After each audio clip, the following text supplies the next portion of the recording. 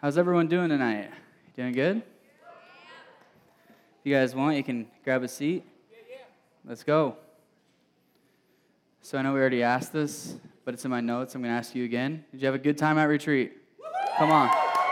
It's an amazing weekend. If you missed out, do not fret. There's more winter retreats. There's a fall retreat coming up in September. It's going to be amazing. Put it on your calendar now. It's somewhere in the teens of September. I think it's like 12th through the 14th or something like that. So put that on your calendar. Or if you're new tonight, we just want to say thank you for coming. We're so glad you're here. We're so glad that you would choose to be a part of our community, even if it's for one night. But as always, my prayer is that it wouldn't just be one night, but that you would find or just a home here in Chi Alpha, and that you would dive into our community. So tonight we're kicking off a dating and relationships series called A Beautiful Design. Yeah, it's going to be amazing. Let's go. And we're going to spend 3 weeks on this. We're just going to be talking about God's design for love, dating, and marriage, and just outlining a pathway to healthy dating that then leads to a healthy marriage. So the reason that we titled this series A Beautiful Design is as we look to the scriptures, we see that God's design for marriage and sexuality is just that. It's absolutely beautiful. It's something that each of us should just marvel at, because God knew what he was doing when he set up marriage at the very beginning. Like, we don't need to apologize for it. We don't need to attempt to change it. Instead, we should marvel and praise God for his creativity and his knowledge and his wisdom when he set up marriage at the very beginning. So if you've been around Chi Alpha for some time, you've heard a story or two about my elementary girlfriends. I share a lot of stories about those. There's like 30 of them, so there's a lot of stories to share. And so last week, I was listening to the audio after service, like I always do, and I noticed that I said I had boyfriends and girlfriends. So I just want to correct that. I only had girlfriends. So I deleted it out of the audio so no one knows who listened online, but I said that. So I just want to make that clear. And tonight, I have another story for you. So when I was in second grade, I got myself into a bind. There were two nice girls that I wanted to call my girlfriend, two girls that I wanted to date at the same time. And they were best friends, and I just couldn't choose between the two of them. So I devised a way not to choose. I simply asked them both to be my girlfriend. They were both sitting there. Say, can we just all date or something? And it was some second grade polygamy. They said yes, and I dated two girls at once. I was a stud. Sitting on the playground, I can remember this. I'm not kidding you. Sitting on the playground, my arm around both of them, like, sup. And this only lasted for an afternoon, as they both realized, it stunk. And they both realized that it's not very fun to have a romantic relationship that's not the way that God designed it to be, which is between a guy and a girl who are devoted to each other, not two girls and a guy. And so something just didn't feel right to them, and they didn't want to twist God's design. Thank God. I wouldn't have been able to handle that. I think I ended up just choosing one of them, by the way. I'm such a jerk in second grade. I was like, I'll just choose you. The other one, sorry.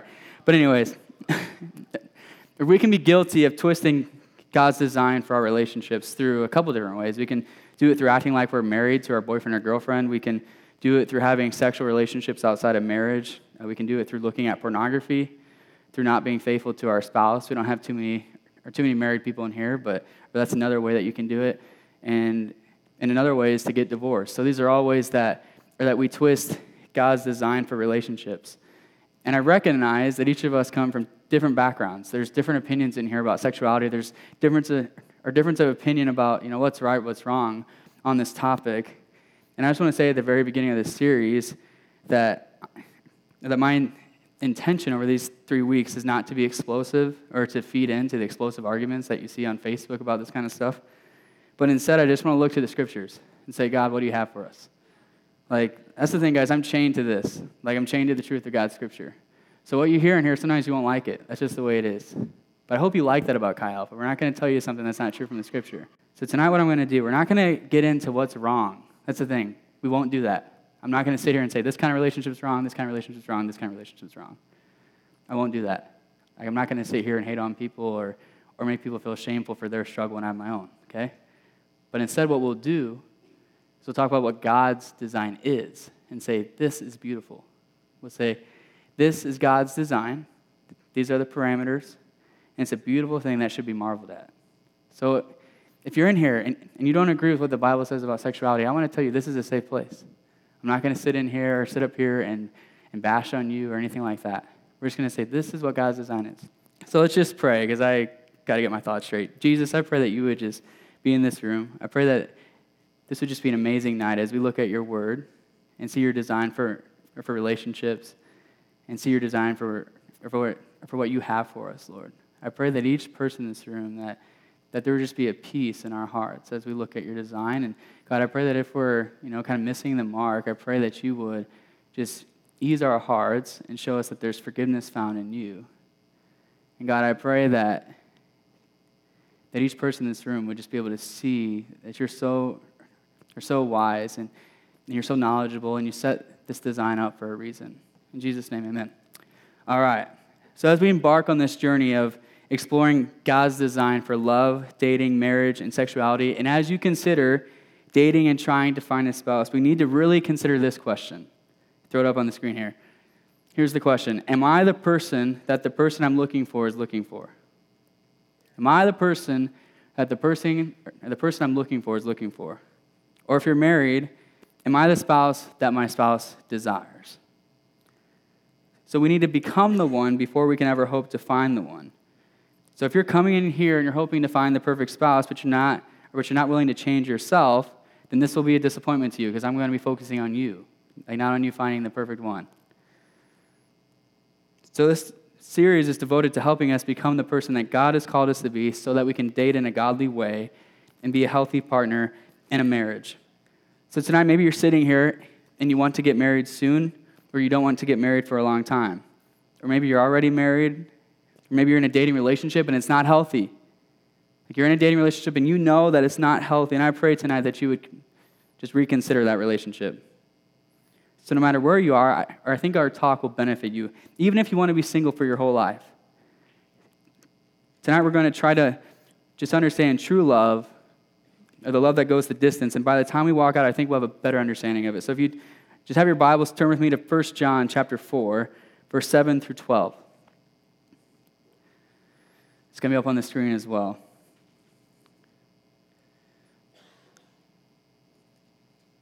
It says this, "Beloved, let us love one another, for love is from God, and whoever loves has been born of God and knows God.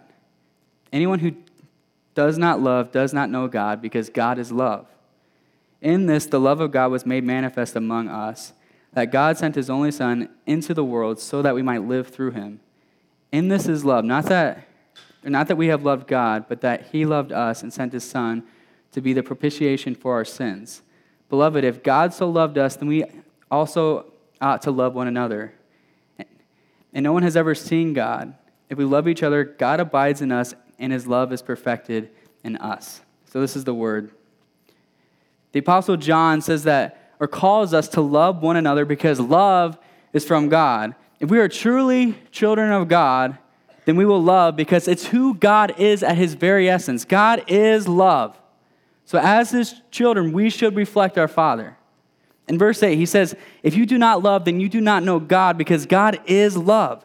And God shows us his love. He demonstrates this is what love is, through sending his own Son to be the propitiation for our sins. So if God loved us, this is what John's saying. He says, you better love each other. That's what John's saying here tonight. So the statement, God is love, tells us a lot about who God is and what he's been up to for all of eternity. In Christianity, we believe that God is Trinity. There's only one God who's one in essence, but there's three persons. So there's God the Father, God the Son, and God the Holy Spirit. Three persons, one God. God is Trinity. And one of the reasons that God is Trinity is because God is love. If God wasn't Trinity, then he wouldn't be able to love, because love is others orientated. So for all of eternity, God has been loving within himself through the three persons of the Trinity. So God is loving and serving. It's kind of weird. The Trinity is weird. I'm trying to explain it. The three persons of the Trinity are loving and serving each other for all of eternity. That's why in Christian religion, God is Trinity. Because God is love, and if God is love, there has to be someone to love. He couldn't just sit and just love himself for all of eternity. So for all of eternity, God the Father, God the Son, God the Spirit have been loving and serving each other. And theologians call this the dance of God. Like the Trinity has been dancing, loving, serving each other, perfectly content in and of themselves. They don't need anyone else. But out of the goodness of God, he decided that he wanted to extend his dance or his love to us. So he created us to join in on the dance, to jump in the dance, and to mutually love and serve with God. So God loves and serves us with all that he has, and in return, we love and serve him with all that we have.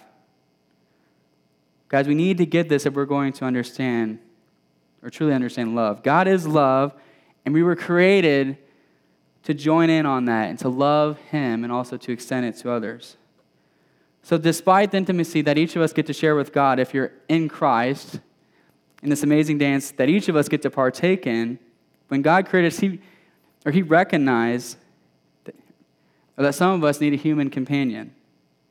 It says that we shouldn't be alone. It's not good for us to be alone. We needed a relationship that can reflect the love and service that God has had within himself for all of eternity.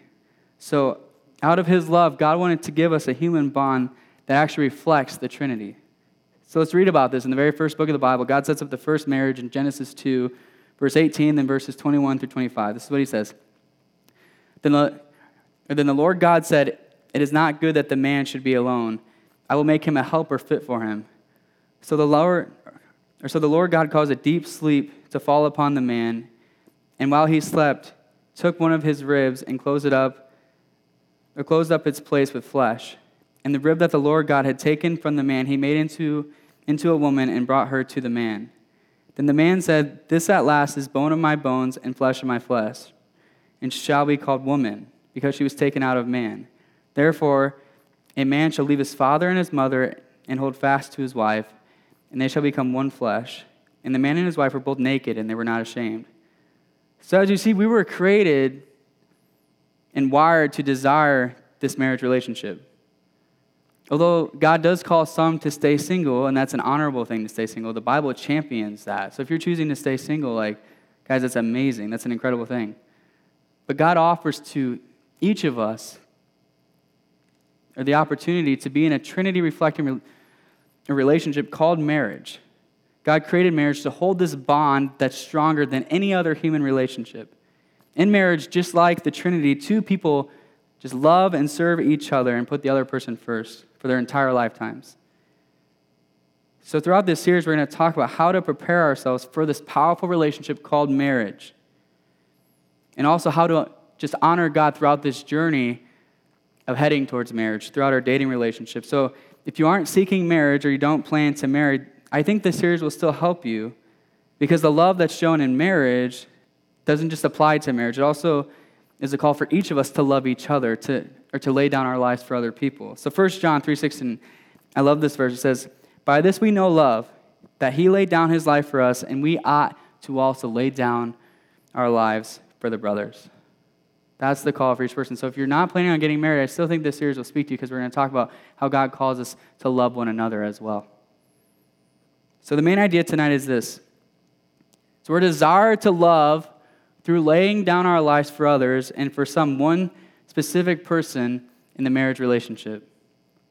And the title of this sermon it's part 1 of this series, and it's called Designed to Love. God created us to love. So the word love is a junk drawer word in our language. We say, hey, I love God and I love the Chicago Cubs. We say, I love chocolate and I love McDonald's. We say these different things, and obviously, hopefully, we should love God more than we love McDonald's, I would hope. It's a junk drawer word. We use it for everything. We say, oh, I love Chi Alpha, and then we say, oh, I love to read. Just these, it's such a various amount of things that each of us can claim to love. Because of this being such a junk drawer word, there's some misconceptions in our culture just about what love is. So there's 2 that I'm going to point out tonight, and there's probably more, but the first one's this idea that to love is to tolerate, or love is tolerance. To some in our culture, this is what love is. Like, you do you, I'll do me. I don't have an opinion about what's right or wrong in our culture. Like, you live your life, I'll live my life. And this definition of love just makes it a passive thing. Or it says, if you're to love, then you should not say that something is sinful or wrong. And according to Jesus, this is not an adequate definition for love. Of course, there is some truth to this idea. There's always some truth to wrong ideas. So the truth in this idea is this: we shouldn't judge others. We shouldn't become self-righteous. We shouldn't be hypocritical. We shouldn't be hateful towards people who struggle with something different than us. But still, it falls short as a good or a good definition of love, because love is never passive. Intolerance is passive at its core. It's this idea that you just sit by while other people do their thing and you do your thing. But guys, love is not just sitting idly by as people make poor decisions. Guys, love is not practicing your religion privately and watching everyone else go to hell. You can tweet that one. That's not love. Guys, love in its pure sense calls us to sacrifice ourselves for other people. And sometimes this means sacrificing what people think of you. So Ephesians 4:15, I just happened to read Ephesians 4 this morning in my Bible reading plan, and I thought these two verses, I'm going to read two of them, just really stuck out. So Paul is just writing to a church, and he's explaining them how to be the church. So he says, rather speaking the truth in love, we are to grow up in every way into him who is the head, into Christ. So he says, speaking the truth in love. So sometimes speaking the truth is to love. But our culture tells us don't speak the truth because you're not going to be loving if you do that. No, Paul says speak the truth in love. You can do both. Like, you can also speak the truth in hate. That's true. Guys, we can speak the truth in hate, but Paul says speak the truth in love. And verse 25 says, therefore, having put away falsehood, then let each one of you speak the truth with his neighbor, for we are members of one another. So speak the truth with your neighbor. Don't give in to falsehoods. That's what Paul says. So throw this up on the screen. Love calls us to accept people right where they are, but also calls us to encourage them not to stay that way by gently pointing them to Jesus. I think that's a better idea of love than love being tolerance. The second misconception is this, and this is a big one. It's this idea that love is the passion that you have for things and people that just make you happy. To some, love is passion for a thing. I love reading, I love hiking, I love music. Those things bring us happiness or excitement, so we say we love them. This definition says you love whatever brings you happiness. And we carry the same idea to our love for people. I love this person because they bring me happiness and excitement, because they make me feel alive. However, what happens when that person stops making you feel happy? Do you stop loving the person? According to these definitions, love is just an emotion. Our roles are passive, and love kind of happens to us. And this is where we get the phrase, I fell in love. It just happens to you. Someone brings you so much happiness and butterflies and good feelings that you fall into love with them. The question we have to ask ourselves, though, is this really the kind of love that Jesus calls us to when he commands us to love one another? Does this kind of love line up with Jesus' definition? What happens when the emotions go away? Does Jesus give you a free pass on just not loving people because they made you mad? Or they didn't bring you happiness or joy? And what if you're married? What if you fall out of love in marriage? Are you justified in leaving that person in divorce? Obviously not. Guys, marriage is death do us part.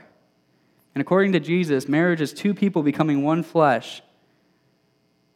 So Jesus would never want us to break this union simply based on our emotions. Our emotions are fleeting, guys. We can't make decisions based upon our emotions.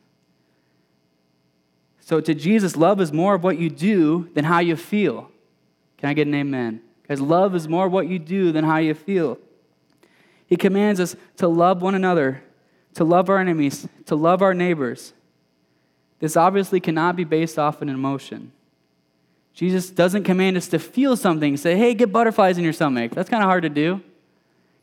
But Jesus commands us to do something. So here's another thing I want to throw on the screen. So love is more than emotional passion. Love is the resolve to continually lay down your life for someone or something.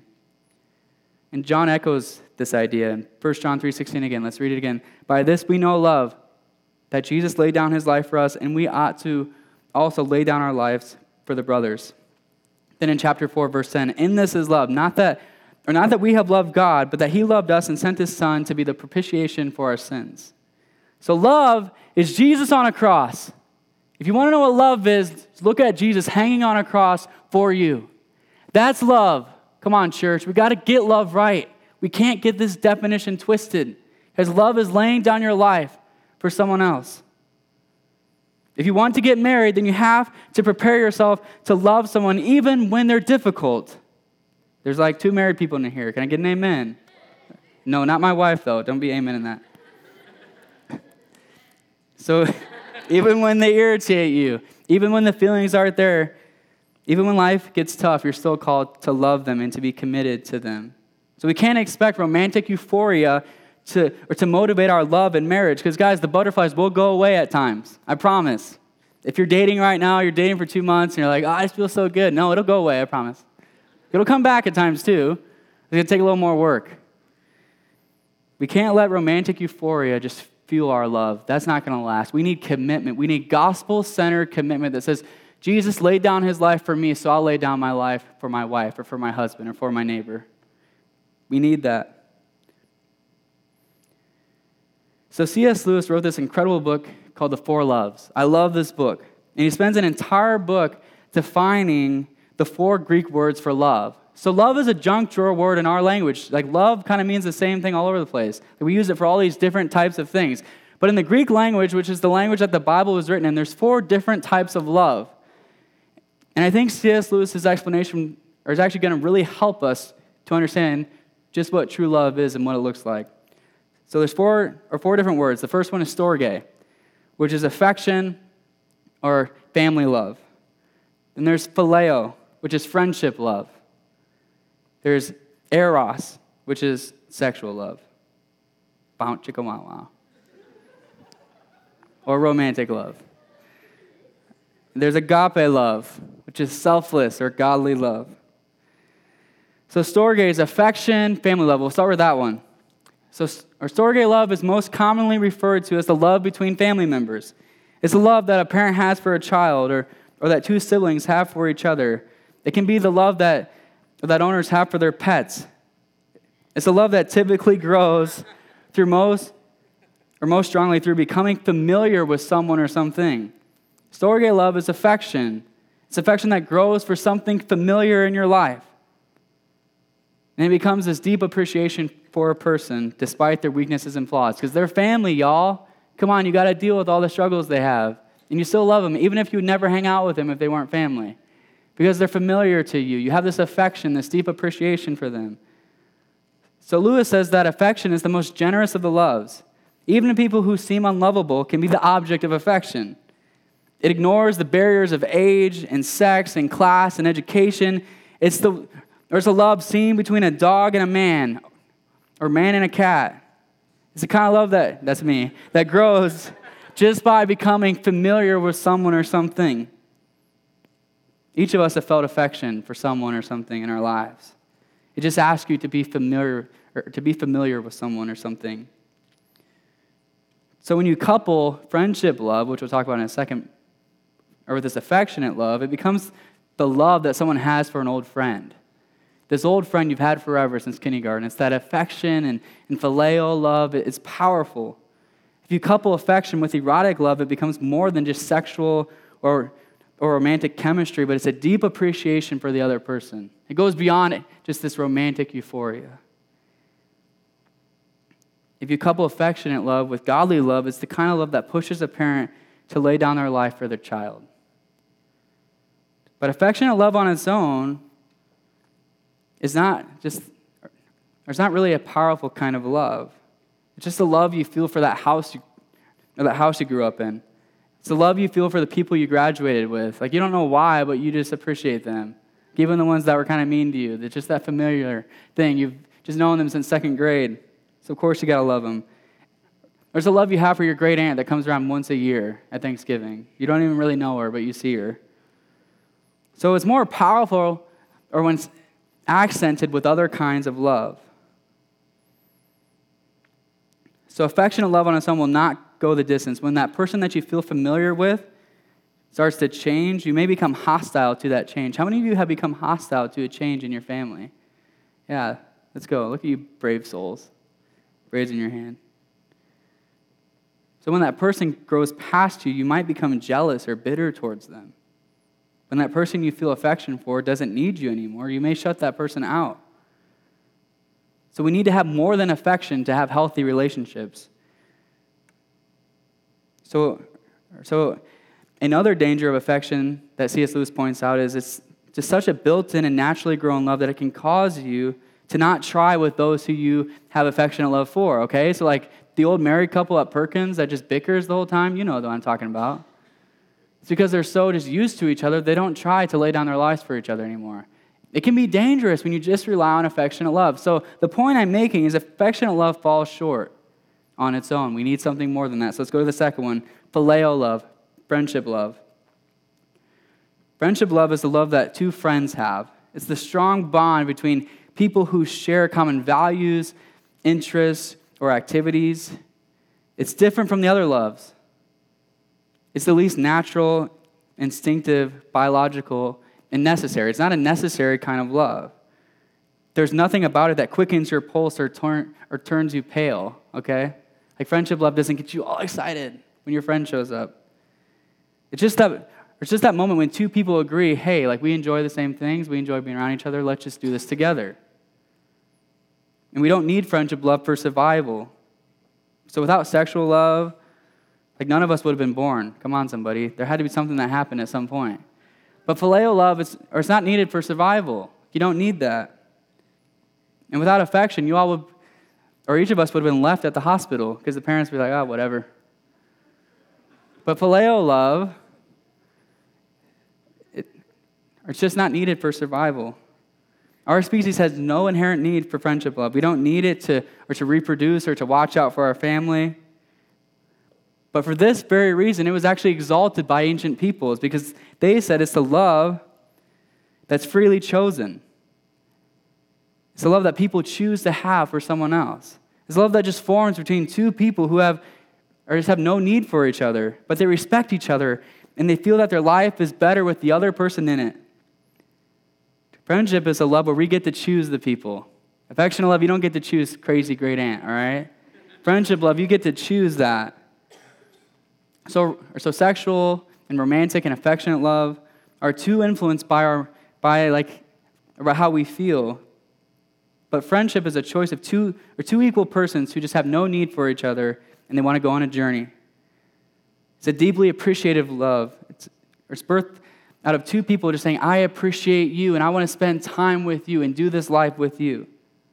Does anyone have friendship love for anyone in this room? I see some of you like holding hands, have your arms crossed, that kind of fun stuff. Friendship love in this room. Come on, friendship love is amazing. We need more of these in our life. That's why we have small groups. We need people who we can go on a journey with. We need people who have common interests and are in a similar place in life who can spur us on. Especially the Christian life. We need friends. We need to hang out with people who are pursuing Christ with us. We need each other. And in our romantic relationships, we need to place more value on friendship love. We don't just choose someone because they're hot. All right? Don't do that anymore, people. I was going to say ladies, but it's guys too. More guys probably. Don't choose the guy with big abs. Or not big abs, big guns. Choose someone who you actually have the same interests with. So if you're really smart, you should probably choose someone who's smart. You're going to get real bored talking about stuff with a person who has no idea what's going on. Choose people who you enjoy being around. And this applies to this idea that some have that say, hey, I'll missionary date. Anybody in this room? You don't have to raise your hand, that'd be awkward. But saying, I'll date this person who's not a Christian, expecting them to give their life to Christ. I'm just going to say it here, that's the dumbest thing you could ever do. If your boyfriend or girlfriend does not love Jesus now, they won't love Jesus in the future. 9 times out of 10. Guys, we need to choose people who are on the same path as us. So, girls, if you're in a small group, choose a guy who's in a small group. Doesn't have to be in Chi Alpha, okay? Like, I don't want everyone to date each other. That gets weird when everyone's cuddling during service, okay? I don't enjoy that. So don't do that, please. But choose someone who's on the same journey as you, who's pursuing Christ with you. 2 Corinthians 6:14 says, do not be unequally yoked with unbelievers. For what partnership has righteousness with lawlessness? Or what fellowship has light with darkness? Do not be unequally yoked with unbelievers. It's plain simple. If you're dating someone who's not a follower of Jesus, guys, you're outside of the will of God. I'll say it. You're outside of the will of God. And every time when you come and ask me, should I date this person, I'll say no. So you can guess how I feel if your boyfriend or girlfriend's not a Christian. Just got really real in here. I'm not thinking of anyone specifically, I promise. I'm just saying, like, that's a principle. So date your friends, marry someone who's on the same path as you, and marry someone who is just as passionate about Jesus as you are. Please. There are so many older women in churches who come to church by themselves and their husband stays at home. Girls, please don't be that lady because you made a dumb decision when you were 25. Please. I don't want to see you pursue Jesus by yourself. It's typically girls that do that. I don't see it a lot of times with guys. If you wait and if you're patient, the right guy will come along. I promise. Take that to the bank. Unless Jesus is calling you to be single, and you better listen to that. So some dangers of friendship love is, the first thing is clickiness. With friendship love, we can be tempted to exclude other people. When we find our little clique of friends who have common interests, we can be tempted to have our crowd and push other people out. For some reason, this pushing of other people out kind of makes your friendships feel more legitimate. Like, this is the in group right here. It makes you feel superior to the people you're pushing out. But this is an anti-Christian sentiment. As Christians, each of us should be making room for more people all the time, even if you don't enjoy being around them. Guys, make room for more people. And another danger of friendship love is it can make bad behavior seem normal. So 1 Corinthians 15:33 says, "Do not be deceived. Bad company ruins good morals." If we surround ourselves with people who just are okay with sin and not pursuing Jesus, then we'll be tempted to not pursue Jesus as well. It's a simple principle. Guys, it doesn't mean you don't ever associate with sinners or people who aren't in the church, but it means you don't have those people in your closest inner circle who are speaking into your life. Bad company ruins good morals. Despite these dangers, friendship love is great. We should all seek out great friends. And tomorrow and Thursday in small groups, all we're going to talk about is friendship. Please go. It's going to be an amazing night. It's a great small group lesson. I think you'll really enjoy it. But we're just talking about just how each of us need friends in our lives who are pursuing Jesus with us. We need to pursue other kinds of love along with friendship love, though. Because friendship love on its own can be good in some ways, but it kind of misses that godly element of love. When that person becomes interested in other things and you're like, you're on a different path now, so go away. Or that person does something that upsets you. Women in this room, when someone, like for some reason with guys we can fight and we're like, all right, we're back together like 2 minutes later. Girls, you hold on to something, you're like, you offended me, and then you don't be friends. And that's when friendship love is on its own because you're like, hey, you offended me, you're not on the same path as me now, go away. But if you can couple it with godly love, then it will encourage you to stick it out when it gets hard. All right, so now let's go to the third kind of love. Am I still on? Yeah. Eros love. It's romantic or sexual love. That's why you all came tonight, so we'll talk about it. Let's go. Eros. It's the kind of love that is being in love with someone. It's the feeling you get. It's those butterflies you get for the special someone. It's the thing that makes you look at your phone over and over again. It says, did he text me back? Like you saw that he saw it like 2 seconds ago. So did he text me back? No, he hasn't. He better start typing or that boy's in trouble. Or guys, you do it too. Come on, I know. I talk to you guys throughout the week. You guys are waiting for that text from that girl. Like, please text me, girl. And let me say something. If you keep texting her over and over again, she's not responding, it's time to let it go, okay? Can I get an amen about that, ladies? All right.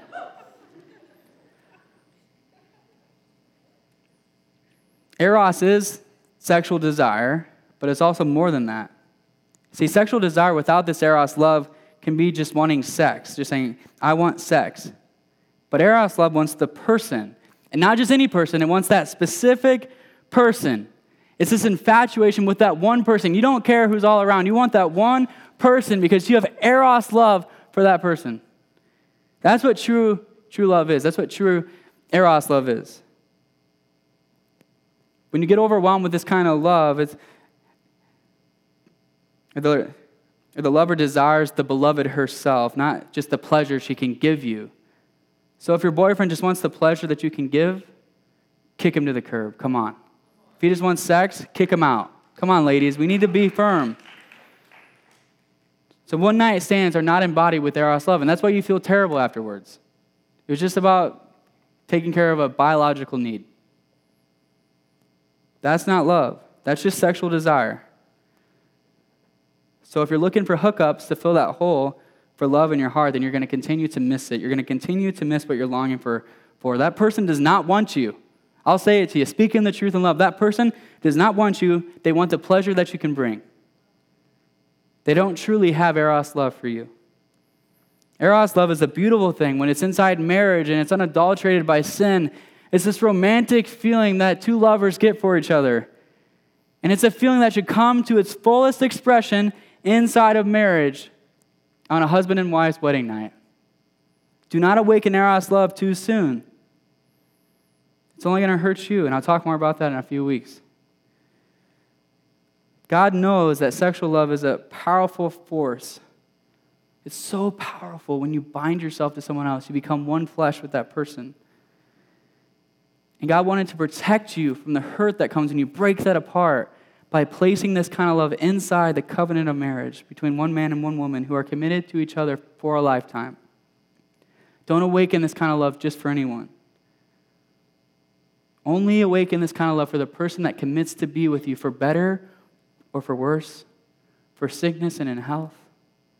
The person that's not going to leave you when things get tough. See, God sets up his laws and his rules for our good. Like he knows if you just have sex with everybody, then you're going to be very hurt. But he says that kind of love can only take place inside of marriage and this commitment. It's both legal and it's spiritual. It's this commitment saying, I'm going to stick it out no matter what happens. God knows what he's doing. That's the point of the series, all right? So the danger with this kind of love is idolizing it. So guys tend to just idolize, I need to meet the lady that fulfills my dreams, makes me feel good. She's got to be pretty. She's got to stay amazing, looking good. Girls, on the other hand, says, I need a guy who's just Prince Charming.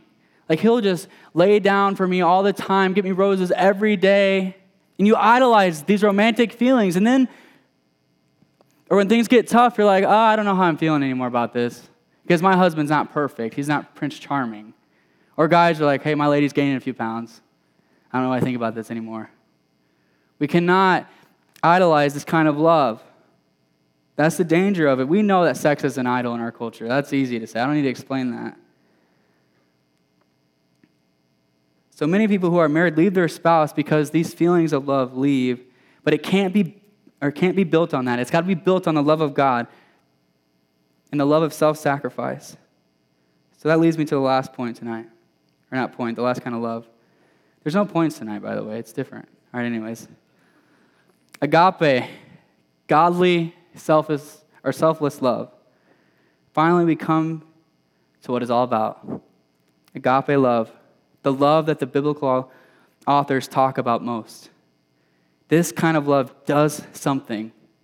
It's not just a feeling. It's not being affectionate. I love my grandma. She's been around for a while. A friendship love. I love this person because they like to play with cars with me, like Hot Wheels. Some of you in this room. Or I love this person because they make me get it kind of excited. You know what I'm saying? Come on.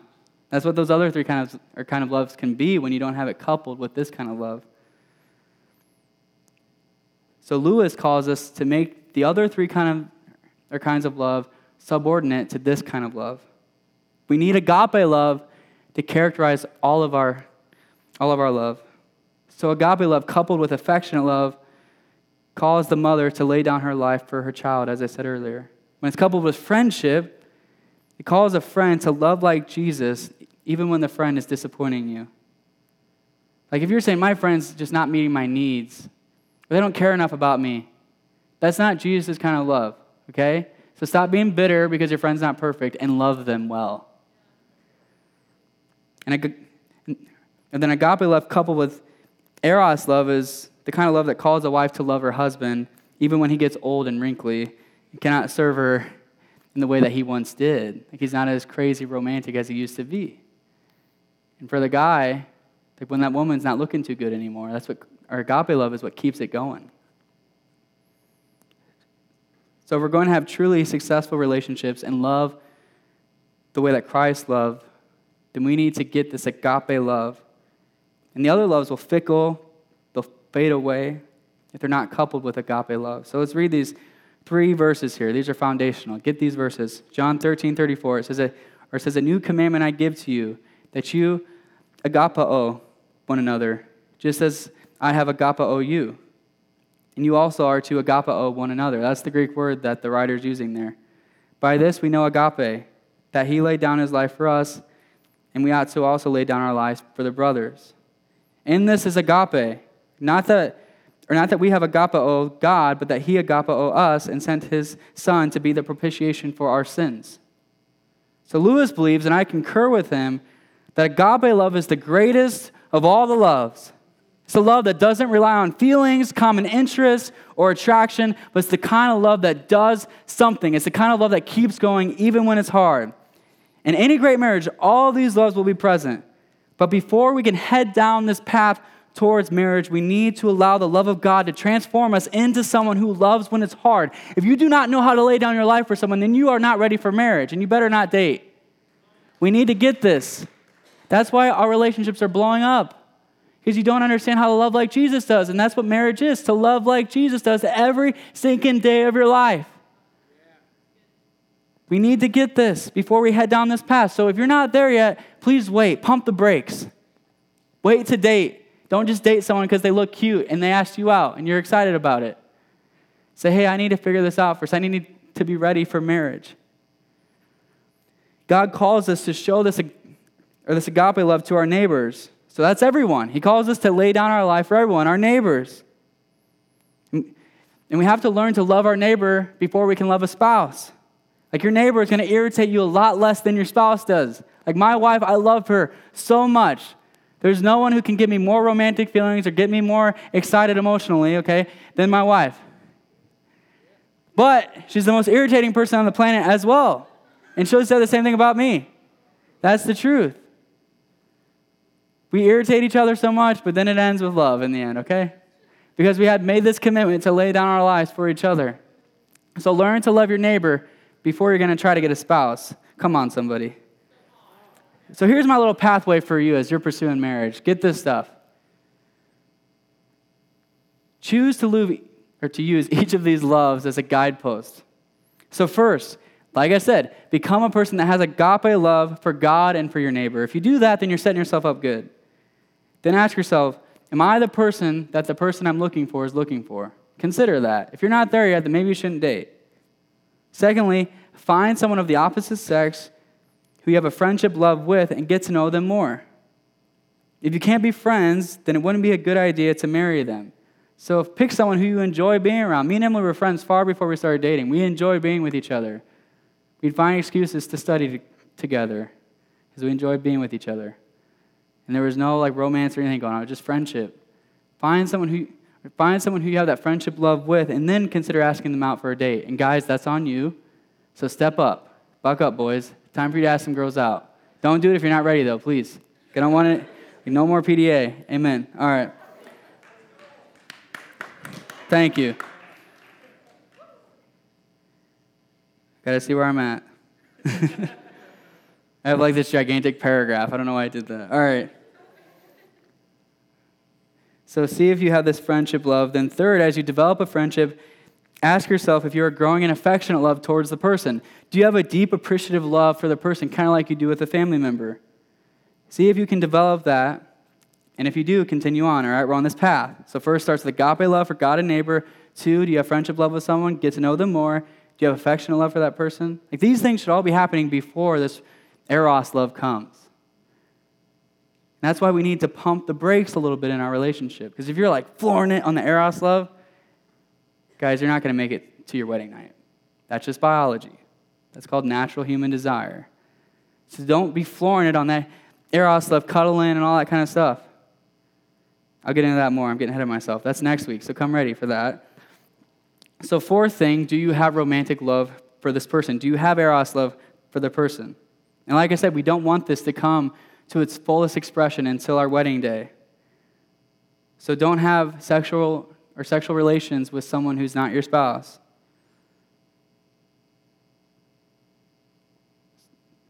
So when this eros love is awakened in you for this person, that's when you need to really, really consider at this point, could I see myself marrying this person? And if the answer is yes, then continue down the path towards marriage. And if you don't want to get married for a long time, then pump the brakes. Don't be even holding hands, in my opinion, because I'm just saying, like, I'm a human being. If I'm touching a female who I really enjoy, it's going to be hard, like, not to do anything else. So if you don't want to get married for like 6 years, then I just say stay away from each other as much as you can. Just talk through, like, when you're in the prison, you have the phone across the screen. That's the best way to do it. But if you can get married next year, then you can go a little bit faster. Obviously, just having good boundaries, and we'll talk about those next week. I keep wanting to preach that because it needs to be said. But anyways, so as you have this romantic love, then the final thing you have to consider is, could I lay down my life for this person each and every day? And then you make a commitment. You say, for better or for worse, baby. Sickness and health, I'm committed to you. And then at that point, once you get married, there's no turning back. There's a couple exceptions in the Bible. We won't get into it tonight, but for the most part, there's no turning back. You're committed for life. And when you're not feeling it, sorry, or I'm not going to tell you, go get divorced because you're not feeling it. This is the pathway. So use these 4 loves. Throw them up on the screen again. Yeah, it's already up there. Good. So use these 4 loves as your guideposts as you pursue marriage. And the beautiful thing about marriage is it's the only relationship that is powerful enough to contain all 4 of these loves. That's why God created a covenant between a man and woman and said, this is binding. Like you become one flesh, as it said in Genesis 2. So that word for one flesh is echad. And it means to be fused together at the deepest levels. So if you're going to be in a relationship with someone for a lifetime in marriage, then you need to have all 4 of these loves. And marriage is the only force and only relationship powerful enough to contain all these loves safely. If you try to get all these loves outside of the design that God has set up, then it's not going to end good for you. Because you need the marriage relationship to keep you safe. That's why God does what he does. It's always for our good. So the worship team would come up now. We're going to get ready to close here.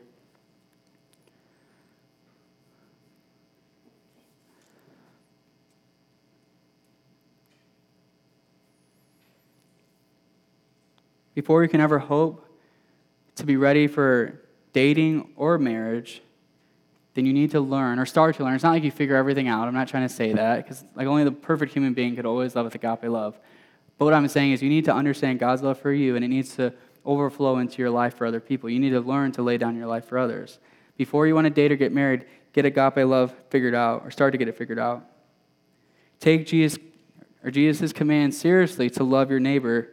If you can love your neighbor and you can love your enemies, then you can love your spouse. Choose to make love into an action in your daily life. And then when the timing is right, God will give you an opportunity to enter into a lifelong covenant with someone, to lay down your life for them every single day. 1 John 3:16, once again, by this we know love, that he laid down his life for us, and we ought to also lay down our lives for the brothers. So the main idea tonight is this. We are designed to love through laying down our life for other people, and for some, one specific person in the marriage relationship.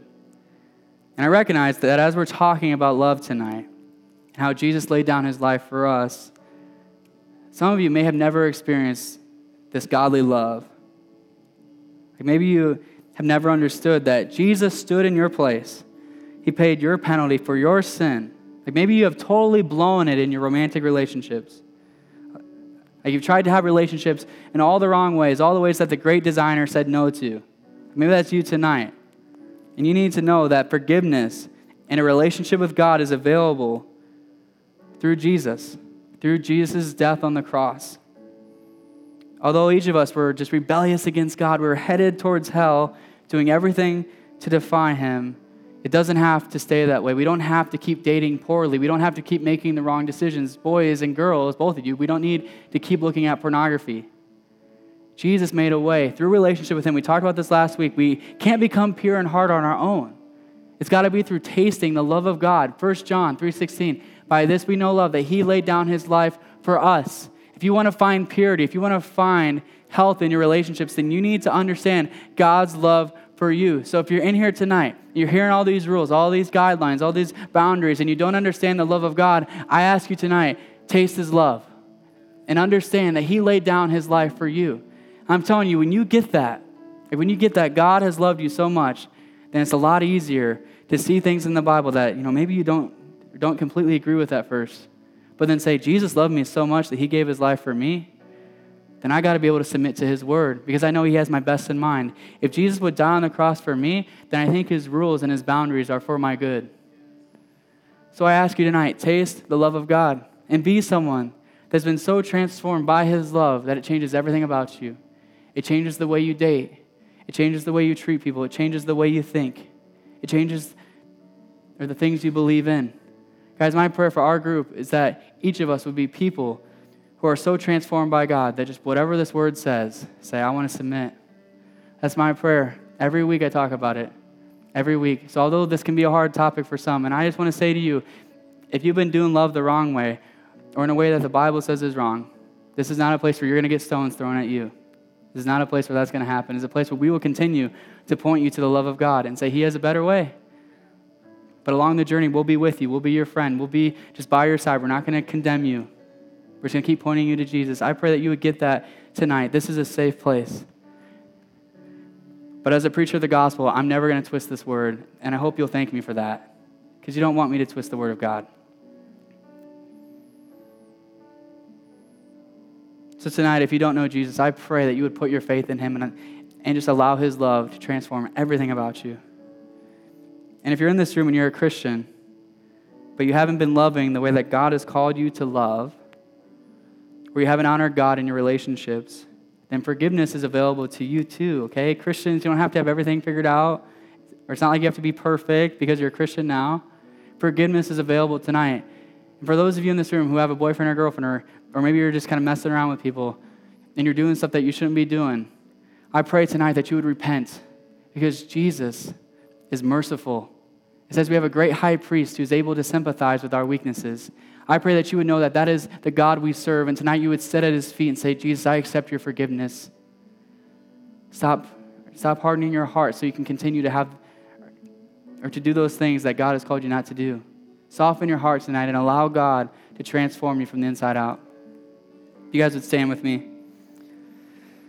Tonight, God is calling us to love like Jesus, to love with the love of God. Before we can ever hope to dive into dating or marriage, we need to get agape love figured out. We need to love like Jesus. We need to make love into more than a feeling. Sing the song, More Than a Feeling. I don't remember how it goes. But guys, we need to make it into more than a feeling, but an action of self-sacrifice. And I'm telling you, when a group of people start to sacrifice themselves for other people on our campus, it's going to change our campus. Yes. Guys, come on. When we stop making excuses, the call of Jesus on each Christian's life is to make disciples. But discipleship takes hard work. It takes time. It takes patience. There's so many times, guys, where I get discouraged because I'm trying to disciple someone and they're not getting it. It takes time. It takes the call to lay down your life. But I pray that a group of students like you would say, hey, I'm going to lay down my life and make disciples. I'm going to stop making excuses saying I have homework or I'm tired or I don't want to or go meet with that person. I pray that as a group we'd say we're going to lay down our lives for others because Jesus laid down his life for us. And when we start to take discipleship seriously, the new people will be coming here every single week finding Jesus because you are going after them. Guys, we need to go after them. We can't just expect them to come to us. I'm fired up from the winter retreat, so I had to throw that in there. It doesn't have a whole lot to do with dating and romance. But I'm telling you, it's important. Let's make disciples. You guys would bow your heads and close your eyes. Let's be a group who honors God in our romantic relationships and refuses to be unequally yoked with people who aren't believers and refuses to allow impurity into our relationships. Jesus is calling us to experience his agape love and to respond to it by laying down our desires and by pursuing him. So if you're in this room tonight and you want to put your faith in Jesus, if you want to have a relationship with God that's made available through the sacrifice of Christ on the cross, if that's you and tonight you want to put your faith in him, just raise your hand right now. It's just between you and God. I see that hand. I see that hand. I see that hand. I see that hand. Tons of hands going up. You guys will put your hands down. We'll pray for you in a second. And the second group of us, if you're in this room and you're a Christian, but if you're honest, you haven't been loving the way that God has called you to love, or you have been loving a little too much in your relationships, if you know what I'm saying. If that's you tonight, just raise your hands between you and God. There's tons of hands going up. Guys, we're in this together. God sees those hands. You just put them down. All right, so first I'm going to pray for those of you who want to put your faith in Jesus. Just pray along in your heart as I pray. Just a prayer of surrender and of asking Jesus to come into our hearts. Jesus, we pray tonight that you would change our hearts. God, we ask you to forgive us for all of our sins. We know that on the cross you paid our debt. You bridged the gap between us and you. And God, tonight we pray that you would come into our hearts, you would transform our hearts, and we would just have an intimate relationship with you. Save us from our sins, Lord. And for the other group of us, we just pray tonight that you would call us and lead us to love like you loved us, God. I pray that each of us would be representatives of your love on the campus as we lay down our lives for our neighbor. And God, we also pray for those of us who have just been totally blowing it in our romantic relationships or in personal purity. Tonight, God, we just ask for forgiveness and we ask for a chance to make it right. God, show us the way forward. Show us the hard decisions we have to make. God, we love you so much. We pray all this in your name. Amen.